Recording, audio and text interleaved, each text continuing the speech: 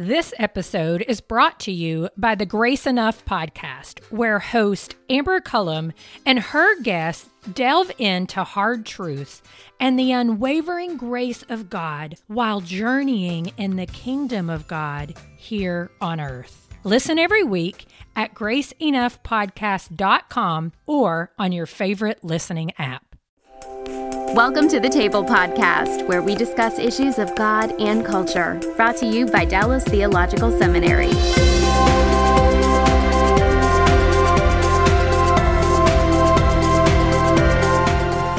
Welcome to the Table, where we discuss issues of God and culture. I'm Darrell Bach, Executive Director for Cultural Engagement at the Hendrick Center at Dallas Theological Seminary. And today we're going to discuss a special program that Wheaton College has undertaken, the Humanitarian Disaster Institute. And our guest is Jamie Ayton, who's founder and executive director of that institute. So welcome, Jamie. We're glad you could be with us today. Well, thanks for having me. Glad to be here. It's a pleasure. So the first question we always ask when we do one of these, and our topic is how the church can come alongside people and minister to them in the midst of what oftentimes are very challenging circumstances and situations, what sometimes insurance companies call acts of God, and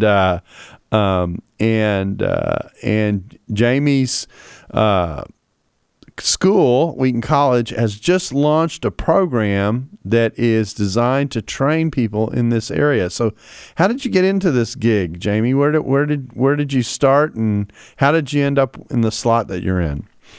Well, by training, I'm actually a psychologist, and this was nothing that I set out to do. That the way that I got involved in this work was that my family and I, right out of grad school, moved to South Mississippi for my very first teaching job. And then 6 days later, Hurricane Katrina struck our community. And where did you go to grad school, by the way? I went to Indiana State University. Okay, so you're Midwest educated, huh? I'm Midwest through and through. Okay, and so you came to the South and experienced that great, wonderful event that we know from the Gulf Coast in Houston, as we know as a hurricane, which is a frighteningly powerful event that is an extreme disruptor of communities when the hurricane is powerful enough. And Katrina certainly probably was the hurricane of the last decade, just as Harvey could probably qualify as the hurricane of the decade so far in this decade. So what was that like? We found that we were totally unprepared. And in fact, we didn't even realize Katrina was headed our direction until church that Sunday morning, right before the storm hit, which came on Monday. That since we had just moved from the Chicago area, our cell phones didn't get a signal there. We lived out in the country, so we had no cable or TV signal yet. Cable person's supposed to come on Monday. And so we were really kind of disconnected. The last I knew at work on Friday was the storm was supposed to hit somewhere on the other side of Louisiana. And then that Sunday morning, the pastor gets up to the church that we were visiting at and comes up and leans against the podium and a slow Southern drawl says, "If you remember Camille, you know what I'm about ready to talk about." So, he then goes on to talk about this hurricane, and my wife and I are looking at each other about what do we do for a hurricane? We're from the Midwest. That if it was a tornado, we go to the basement, but there's no basements here. Correct. What do we do? Yeah. So that was my introduction to Katrina and into the disaster world. And what kind of situation did you find yourself in after the hurricane? Well, we ended up being quite fortunate. We had roof damage and damage outdoors and lost a few things, but by and large, very, very fortunate. We had neighbors that lost everything through that disaster. And I remember still driving into our community after the storm, and it just looked like the pine trees had been torpedoes just going right through people's homes and roofs just gone. And in some places it looked like a bomb had gone off where, so it was a very different scene in Mississippi versus New Orleans, where New Orleans was much more the flooding, whereas in Mississippi you saw much more the wind damage there. Interesting. My son was in law school during the time of Katrina and went down to give legal advice with some of the relief agencies down there for a time. I was down there for a few months, mostly in the New Orleans area, in the poor areas of New Orleans. and was very involved and got to see firsthand what hurricanes can do, which is actually pretty frightening stuff. I mean, anyone who's kept up with what's going on with Harvey and particularly what's going on in Puerto Rico, knows that the effects are lingering.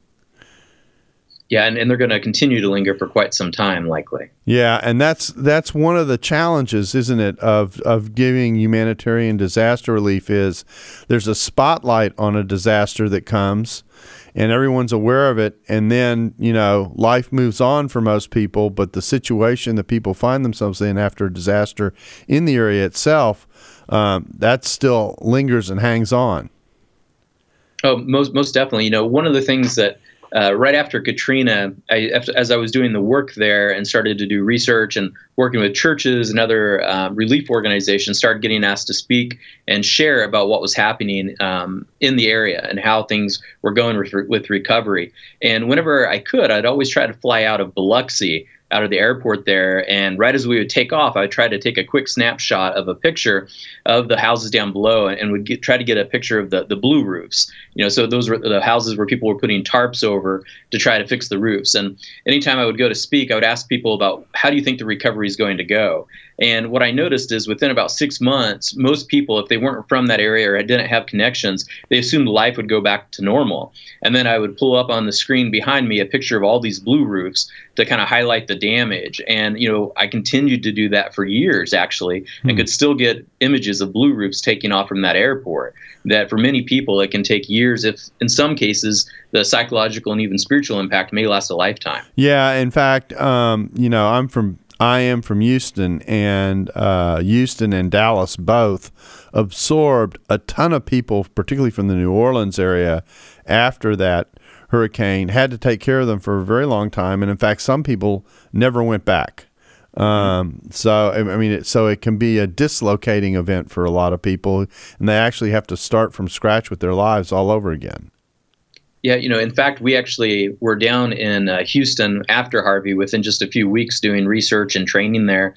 And we saw something similar when we went down to the Baton Rouge area after the flooding back in 2016, where you had a lot of people that were displaced from Katrina that had moved to these two different geographic locations, which were heavily populated by Katrina evacuees that stayed and who were hit again. And what we found in our research was those that, and this is pretty obvious, but those that went through Katrina and then were affected again tended to struggle even more. Yeah, sure. I mean, the impact of losing everything that you're used to having around you is pretty devastating psychologically. What am I telling you? You're a psychologist, but still, most people, like I say, most people think, oh, you just turn the page, but this page doesn't turn quite so easily. Oh, one of the things that has always kind of stood out to me in my memory since Katrina was there was a cartoonist actually up in Jackson after the storm that had made a real simple cartoon for the paper out of there. And it was simply a timeline is all it was, just a simple timeline. And it had a BK and AK, before Katrina and after Katrina.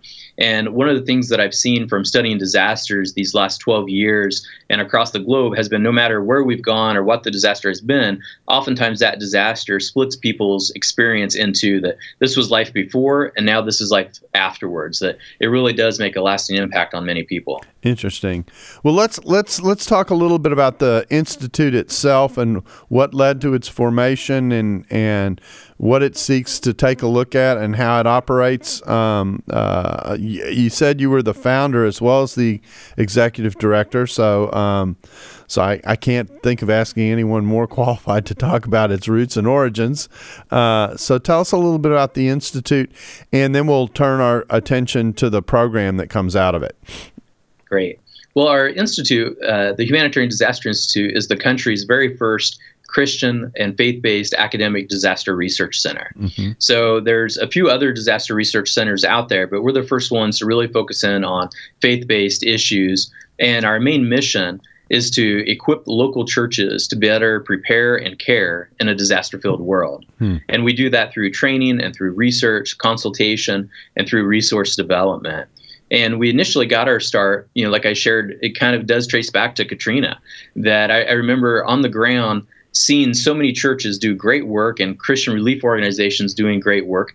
But I also saw many people that sometimes caused harm unintentionally, or that they were often replicating the wheel. Like I remember there was a church group in Biloxi and another one over in Gulfport who'd spent about 6 months and a lot of money and a lot of resources developing a manual on how to respond. And then both of them were very disappointed when I was asked to come in and consult to share with them that there were already 5 of those manuals already free online. And so just kind of realized there wasn't really a hub where people could go for trusted information to figure out how to respond. And so that's what eventually led and gave birth to the Institute here at Wheaton once I got here. And so before it became a formal program, what did that involve?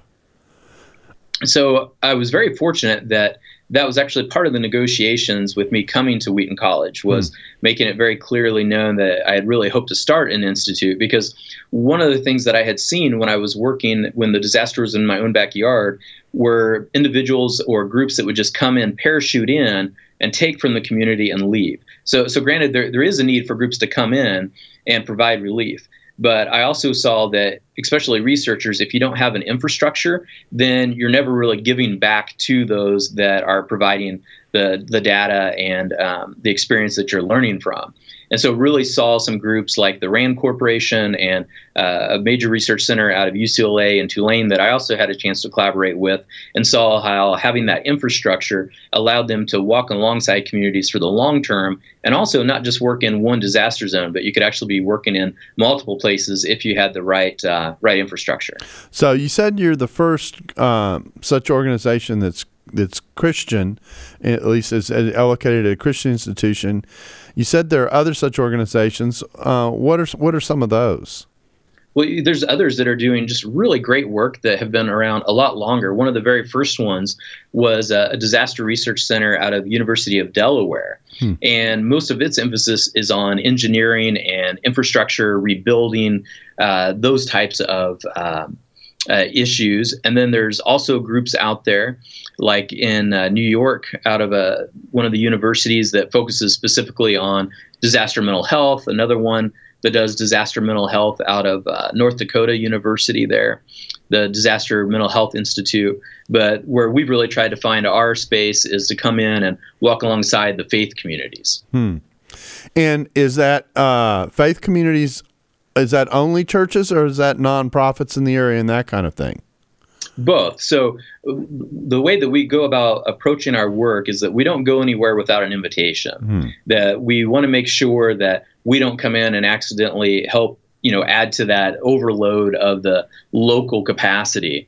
I saw examples in different disasters where people coming in who weren't necessarily invited or weren't part of a formalized response would come in, and then suddenly they were stranded. They didn't have a place to stay. They didn't have food or resources. So then the people that were hit the hardest now are taking care of the volunteers. So we try to avoid that by always making sure that we've been invited by the local community when we go and respond. So this gets into an area I did want to talk about, which is things that people do that actually don't contribute or help the situation, but actually harm it. And I take it that's one of them, that you just group comes in uninvited, no one knows they're coming, and all of a sudden here's another group of people that have to be taken care of, and attention becomes divided.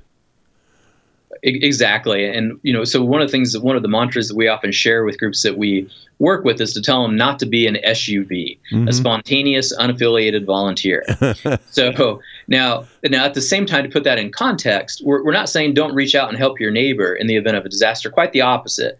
That, one of my favorite examples of all time was in Louisiana in 2016, where maybe you've heard of the Cajun Navy, that, you had a group of folks that, had a skill. They were fishermen and worked in the boating industry, and really came to the relief of those in need. And had it not been for them, many more people would have likely died from that flood. Are you talking about in Baton Rouge?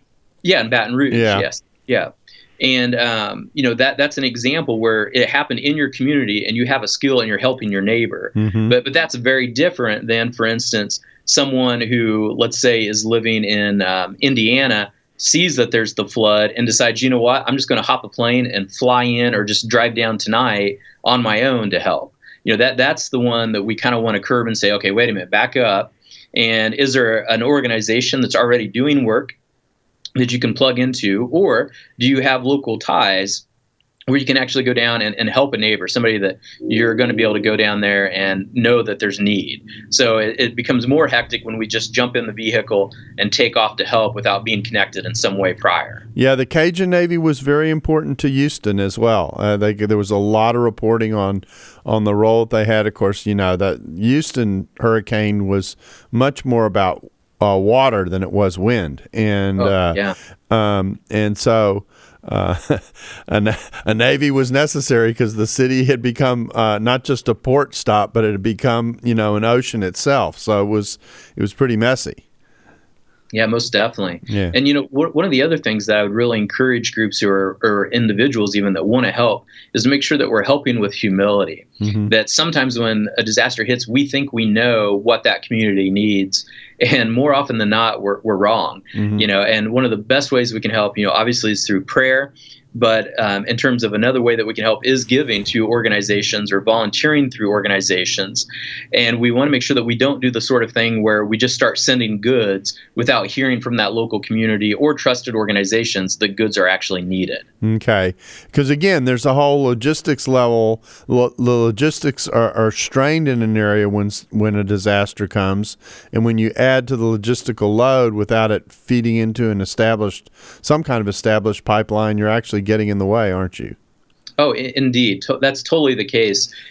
And the other thing is sometimes even our good intentions, though, can cause more harm or just become wasteful. One of the examples that often comes to mind for me after Katrina was there was a church that actually raised $60,000, and they rented a semi-truck and hired a driver and filled that entire back end of that truck with frozen microwavable meals, and they sent them down to the coast.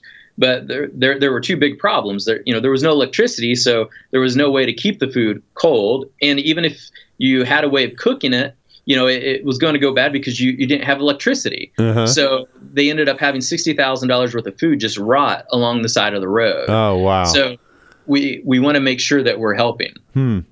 So I take it the Institute helps people get prepared and then helps with structuring how you do relief. What else does the Institute do? Yeah, so one of the things that we always try to start with is research, that we want to make sure that the guidance and recommendations that we provide are based on our faith and our science. That, again, that we can make these recommendations and have a strong sense of confidence that what we're recommending really is going to provide aid to those who've been impacted. And so we do a lot of research. Just thinking about this past fall, we were studying all the major hurricanes that hit. We were, doing research over in Mexico. We've been doing research in Botswana. So we've got projects going on right now in 8 different countries. And that research involves what's effective, the psychological impact on people, or all those things? What does the research involve?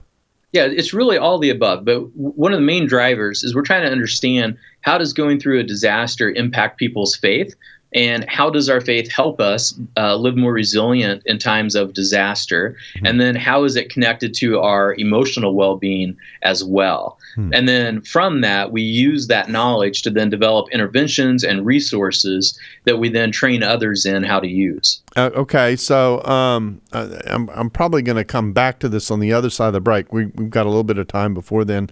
So one of the questions I will be asking is, so I'm a local church, kind of what can I do? But I'm going to save that. I'm just signaling to you that we're going to discuss it. What else does the Institute do? Or at least let me ask it this way. The master's program that you've developed, what is involved in that? Oh, we're very excited about the master's program. That for us, it's really taking that mission statement of equipping the church to better prepare and care to that next level. That what we're getting ready to do now is to help train the next generation of professional Christian relief and development workers. That these are folks that will be equipped to go out and work in Christian relief agencies. Maybe they might work with emergency management groups, or they might be working in nonprofits and tackling issues related to disasters like the refugee crisis or trying to stop human trafficking, for example.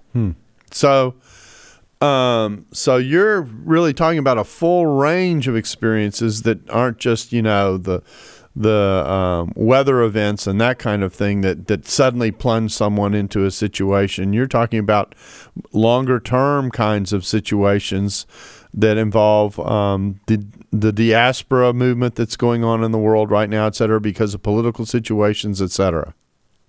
Exactly. That for us, we really see disasters as a biblical justice issue, and that as Christians and as part of the church, that we have a moral obligation to respond. That when these events strike, you may have heard it said before that disasters don't discriminate, which to a point that's true, that any of us can be affected.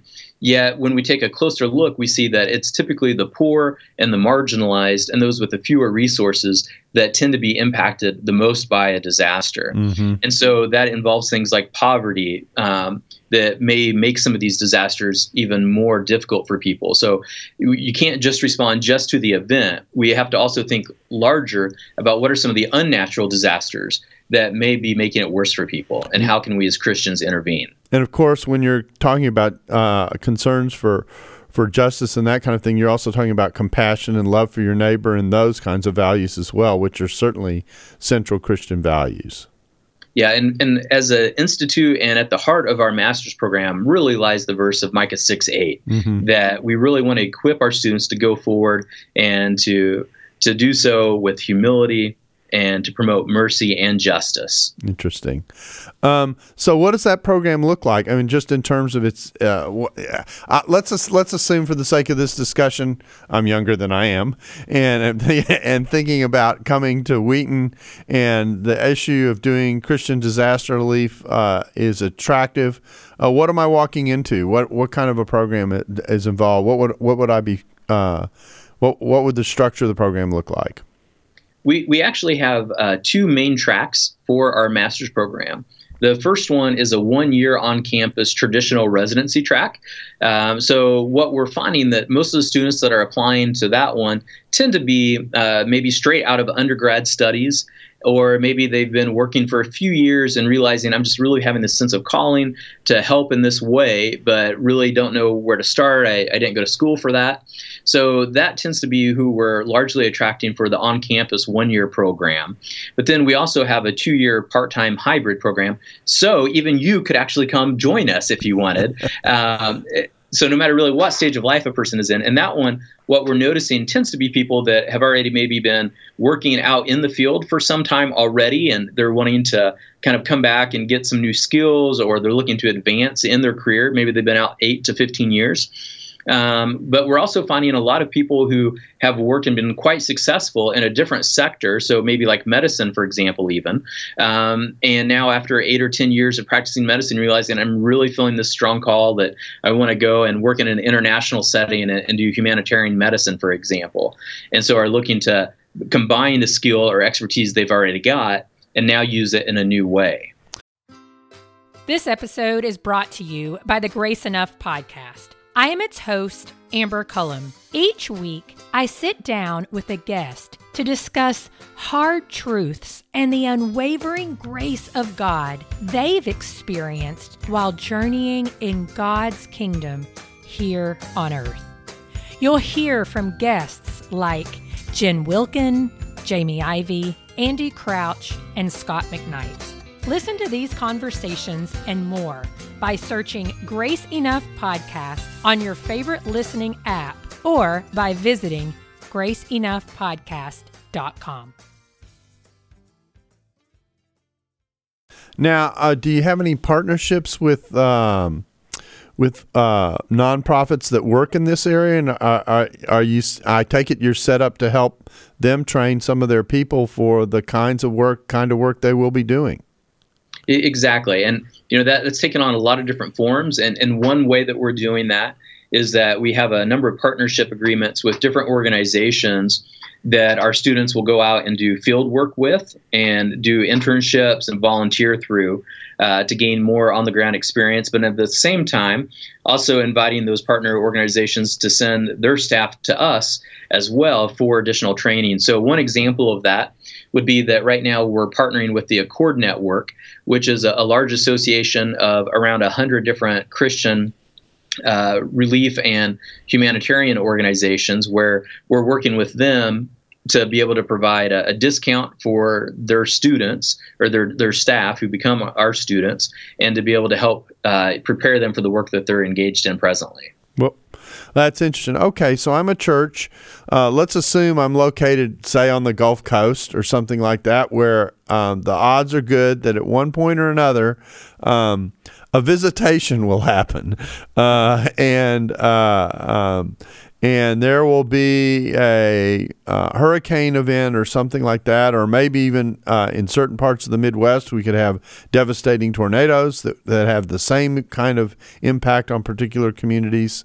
How does it? What advice do you give to a church to be prepared for that ahead of time? Getting ready for a disaster is a major challenge for many congregations. And, I think a lot of that starts with a couple of reasons. One is that just by human nature, we don't like to think that bad things are going to happen to us. And then on top of that, we tend to be really, really bad at actually predicting what we're most at risk for. I'll never forget, it was probably about 3 years or so after Katrina, and I'd been asked to come up to the Mississippi Delta and work with a group of pastors and churches up there to help them to get ready for disasters. And so I show up to this large pastors conference, and I get the introduction. And the very first thing somebody, sitting out there asks me is, why are you even here? There's never been a hurricane that's made it all the way up to the Delta.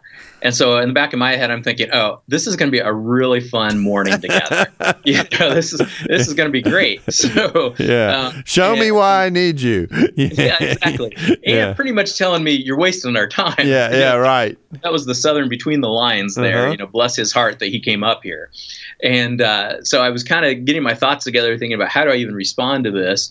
And about that time, a train goes by, and it's so loud behind the church, I actually have to stop and just wait for it to pass, before I could even be heard. And so as soon as it goes by, I pause for a moment and I ask that pastor and the others sitting in the room about where's that train going to and from.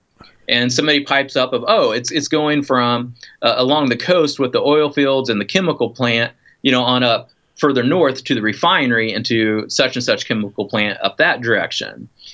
And then there's this kind of pause, and then it hit them all that right there, right behind them, went some very deadly, fuel and chemicals that if there was a derailment could put their entire community at harm. So we're not, again, just talking about these big disasters or terrorism. It really could be even these crises like this. And so one of the things that I would encourage churches to do is to try to better understand what are the actual risks in their community. But even maybe more important than that is to ask themselves, what has God called that church to do? And what has God equipped the church to do? So if you have for example, a very strong children's ministry, then start there. If you already have an active ministry caring for the homeless, start there as a means to preparing.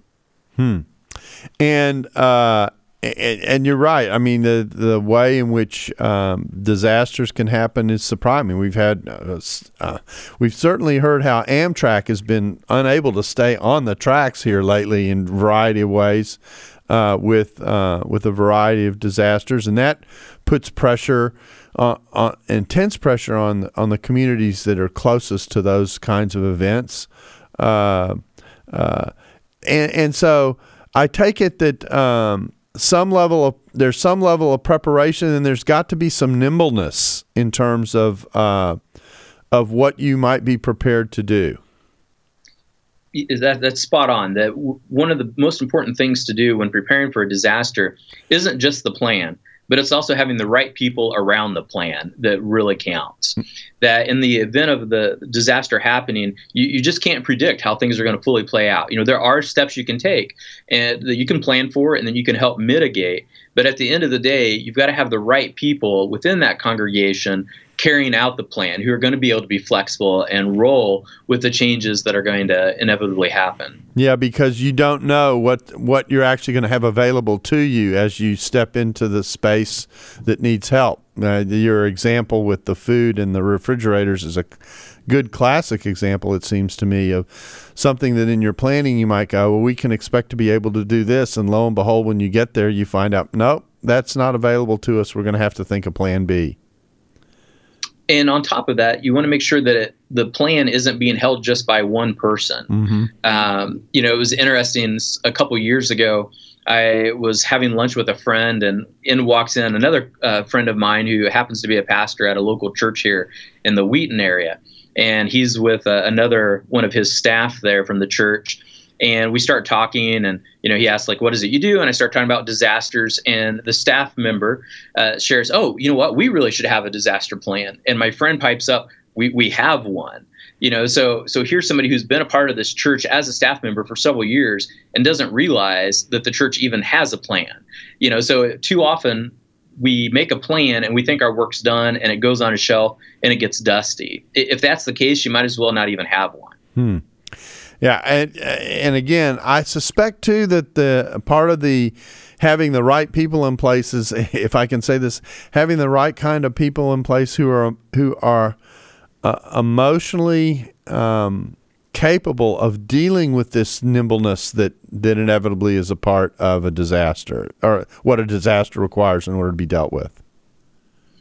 Sometimes churches may have a large enough staff that they may even have maybe somebody on like the executive team or like facilities that might be over like risk management. But more often than not, most congregations don't have that sort of luxury. And the problem is sometimes it will fall only on the shoulders of the primary pastor, but they're going to be overwhelmed with all these other duties in the event of a disaster. So ideally, you'll either have a volunteer or maybe even an extended staff person that can take the lead and then form a really strong volunteer group around that person. That you really have to have a champion to carry this out. Well, that's one element of it. So you said there's a 1-year program, and then there's how does the second program work? That's not so residential, I guess. Yeah, that one, we're really trying to make the hybrid program for people that are already working full time, and maybe it's they're in a stage of life where it makes it difficult to relocate, or they're in the job that they just want to advance and don't want to leave. So with that program, the way that we have it set up is people will come this coming August for 2 weeks on campus for face-to-face training. And then they'll come back to campus 2 other times over 2 years. So just a total of 4 weeks on campus. And then the rest of it is all online. That's part of the flexibility that's being introduced in some of the programs in the graduate school, and where the model is a little bit different than the normal class. Cause it's hard to do disaster in a classroom. Right. Well, and the other thing too is that when we were forming the program, I was reaching out to some of our alum from the college that have gone out to work in the relief world, and they were saying, Jamie, if this program was around when the Haiti earthquake hit, and if there hadn't been an option for, say, some sort of online, you would have lost probably most of your students, because all of your students would have been called up by their organizations to spend that whole year in Haiti. So they were saying you want to have both of those so that you can really, meet people where they're at with the unique context in which we work. That's fascinating. Let's shift gears a little bit. Let's talk a little bit about the refugee situation, because that's a distinct kind of problem. We've done podcasts with people who had relief organizations. We've had them tell the story of, I said, let's tell the story of what it can be like for someone who is forced out of, say, the Middle East, or forced out of certain Asian countries, and they're looking to relocate. What's their experience like? And it's pretty challenging in many ways. Most of them don't end up in refugee places. They have to go from place to place fending on their own. So when you're training people to deal with refugees, what is it that you're focused on as you go about that kind of training?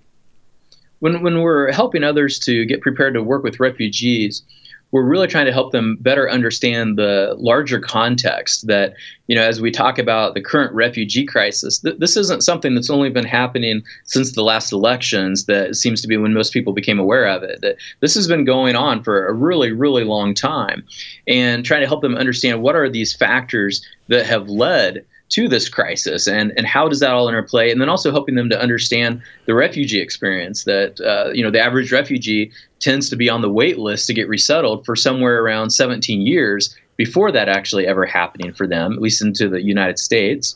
And then on top of that, understanding the challenges of those individuals when they do relocate.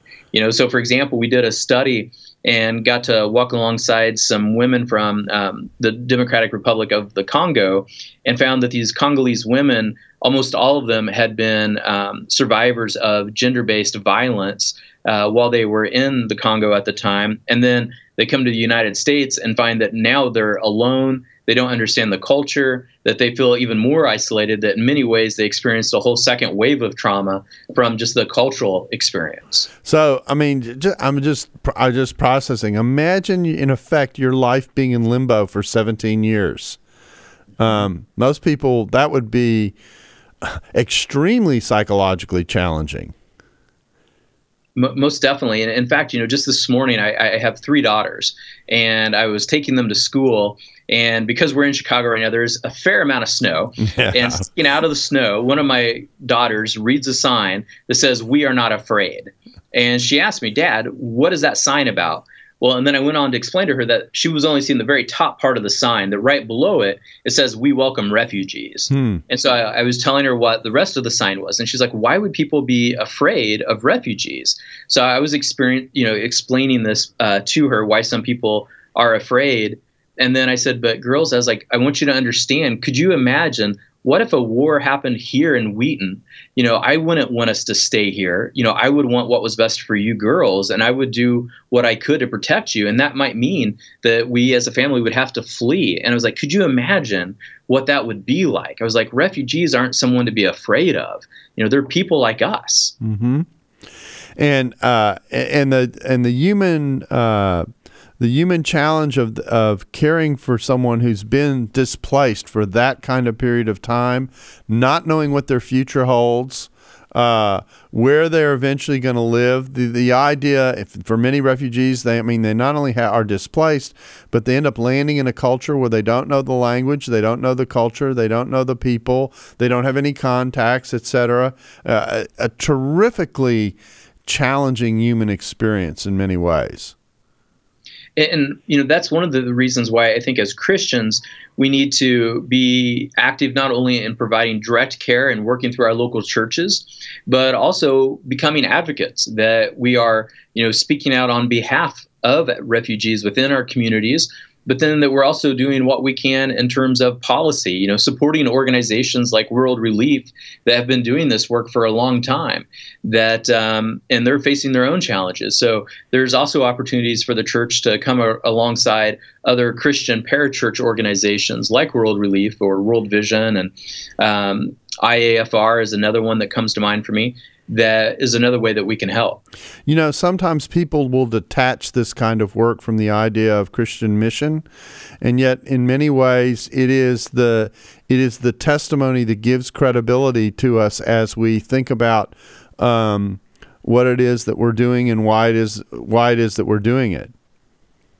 Yeah, I think in times of disasters, we had Philip Yancey, the best-selling author, come speak at our annual disaster ministry conference a few years ago, which, by the way, will happen again this June for those that might be interested. And when Yancey was speaking, he talked about that doing disaster work is really hands-to-heart evangelism, that we're really putting our faith into practice and we're meeting people's needs in practical ways. And in doing so, we're really giving the gospel, really embodying it as we're caring for others. Yeah, I see it as a building of credibility, so that when you share with a person that God cares for you, or God loves for you, or whatever, and they've seen Christians demonstrate that care, there's a credibility that comes. Sometimes someone asks the question, "Why are you taking your time and your energy to help me? You don't know me from anybody," And people perceive that, even if they may not have the language to express it. And that opens the door for all kinds of possibilities. And, I often think about the examples of Christ sharing to those who were hurting, that he didn't just share the good news and then be like, "Oh, good luck with that blindness thing. Yeah. Hope that works out for you," and leave. That, he also took care of what the real need was in addition to the spiritual need. Yeah, and I like to reverse that picture. In other words, to say, I may not be able to help someone with blindness, but I can care for them as a person. you know, and so and so it's very, very important that be communicated, et cetera. Now, I take it that some of your program walks into these areas as well and discusses the circumstances and situations of refugees and that kind of thing? Yeah. So for us, disasters aren't just a single event, and that oftentimes that unnatural disasters make it worse. You know, so for example, if you think about comparing the Haiti earthquake to the China earthquake or the Italy earthquake, that all of those were actually very similar in terms of the population size and densities where they struck. They were very similar in terms of the overall size of the actual earthquakes. Yet we saw Haiti and China suffer a lot more losses in terms of life and resources. And one of the reasons for that is poverty that's there, you know, government corruption that was happening. So we tackle issues of poverty and development in our program. And then we also help our students to understand that these disasters are connected to things like the refugee crisis or to climate change. Human trafficking would be another key example. Now, you mentioned that you deal with that as well, which fascinates me in the sense of it shows how big a category disaster is, and how we mistreat one another is certainly a disastrous situation. Talk a little bit about that. Is the issue in relationship to human trafficking kind of, for lack of a better description, and I may misspeak here, the process of rescuing someone out of it, which means that they're going to be relocated and go through, well, obviously there's the psychological trauma of what they've been in, but also establishing the ability to have a new life. Yeah, you know, when a disaster strikes, it makes the most vulnerable even more vulnerable, and makes them vulnerable in particular to being exploited. So, for example, you mentioned about being from Houston.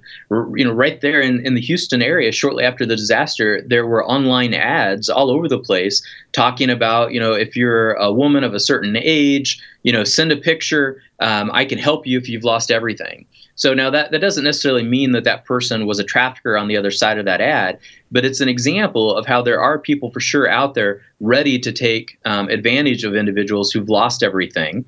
We also see, you know, so that's an example from Houston. Another one would be what I saw in Haiti after the earthquake, where there were a lot of children that were orphaned or maybe lost one parent, and then traffickers would come in and say, oh, we promise to give your child a better life, give them to us and we'll help them find a loving family in the city, only to take that child and put them into a slavery situation after the earthquake.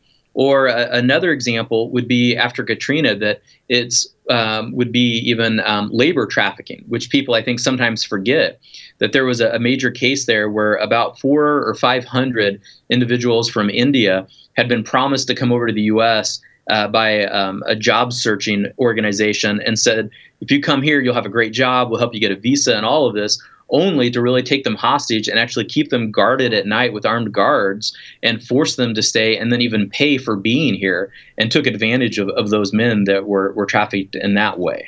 And so your trafficking, the trafficking part of your program looks at those realities and deals with care, rescue. How does that part of it work? You know, one of the ways that our program is structured is that we have classes that delve into these challenging topics, but at the same time, our courses are also designed to prepare our students with a set of competencies that will give them the skills that they need, whether they're going to be on the ground, you know, kind of boots on the ground, or even if they're going to work as maybe in a leadership role within you know, the headquarters, for example, or fundraising even, that they have this wide realm of skills that then they can apply to help address these different challenges. So you're developing the nimbleness in the person to be able to deal with whatever may come across their desk, because in one sense, what I'm hearing and through everything that's being said is you can plan for a disaster, but there's no way to plan for a disaster. You have to respond to what's on the ground. Part of the plan. Yeah. and that's part of it, that you need to be aware that, you know, there are things that you can do and there are things you can control, but then what do you do for the unexpected? And so you're kind of drilling that into people so that they have that flexibility, so that they can adapt quickly. Because when a disaster strikes, like for instance, we often will take teams of students with us. Either maybe it's the Kakuma refugee camp in Kenya, or maybe it's the different disaster zones like Harvey, for example. And when we go, one of the things that the students realize is that the plan we have in place to help in response by 8 a.m. is going to be different, typically by about 10 a.m. And everybody ends up pitching in and helping with all the different roles, just because the need is too great for one person to be able to handle. And you discover things that you didn't realize walking in that are in fact the reality that you have to cope with. Yeah, because every disaster is different.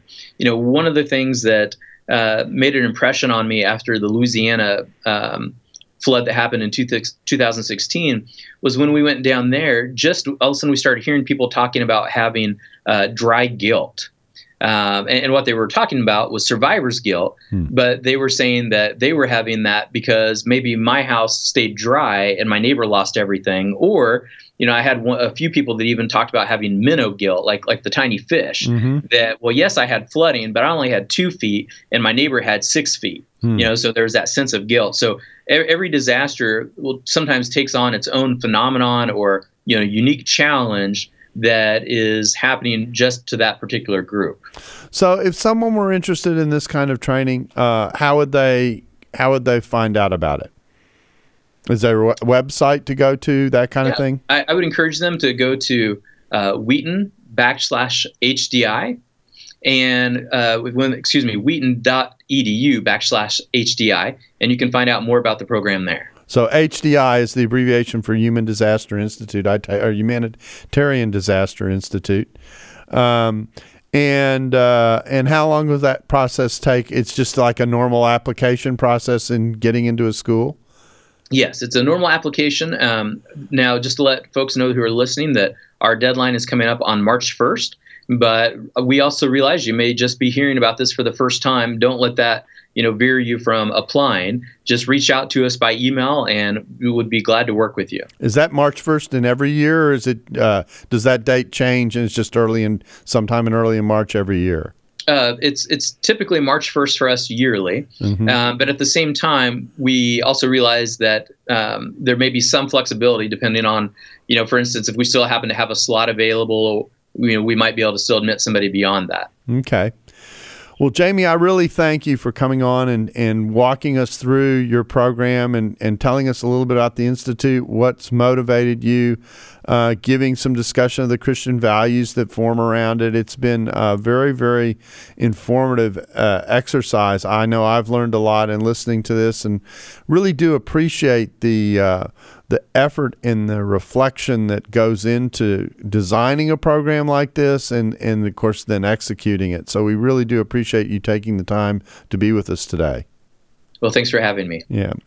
And we thank you for being a part of the table, and we hope you'll come back again soon. And we hope that what you've heard today inspires and encourages you to think about the way you care for those around you and the issues that sometimes that reflects. Thanks for listening to the Table Podcast. For more podcasts like this one, visit dts.edu/thetable. Dallas Theological Seminary. Teach truth, love well.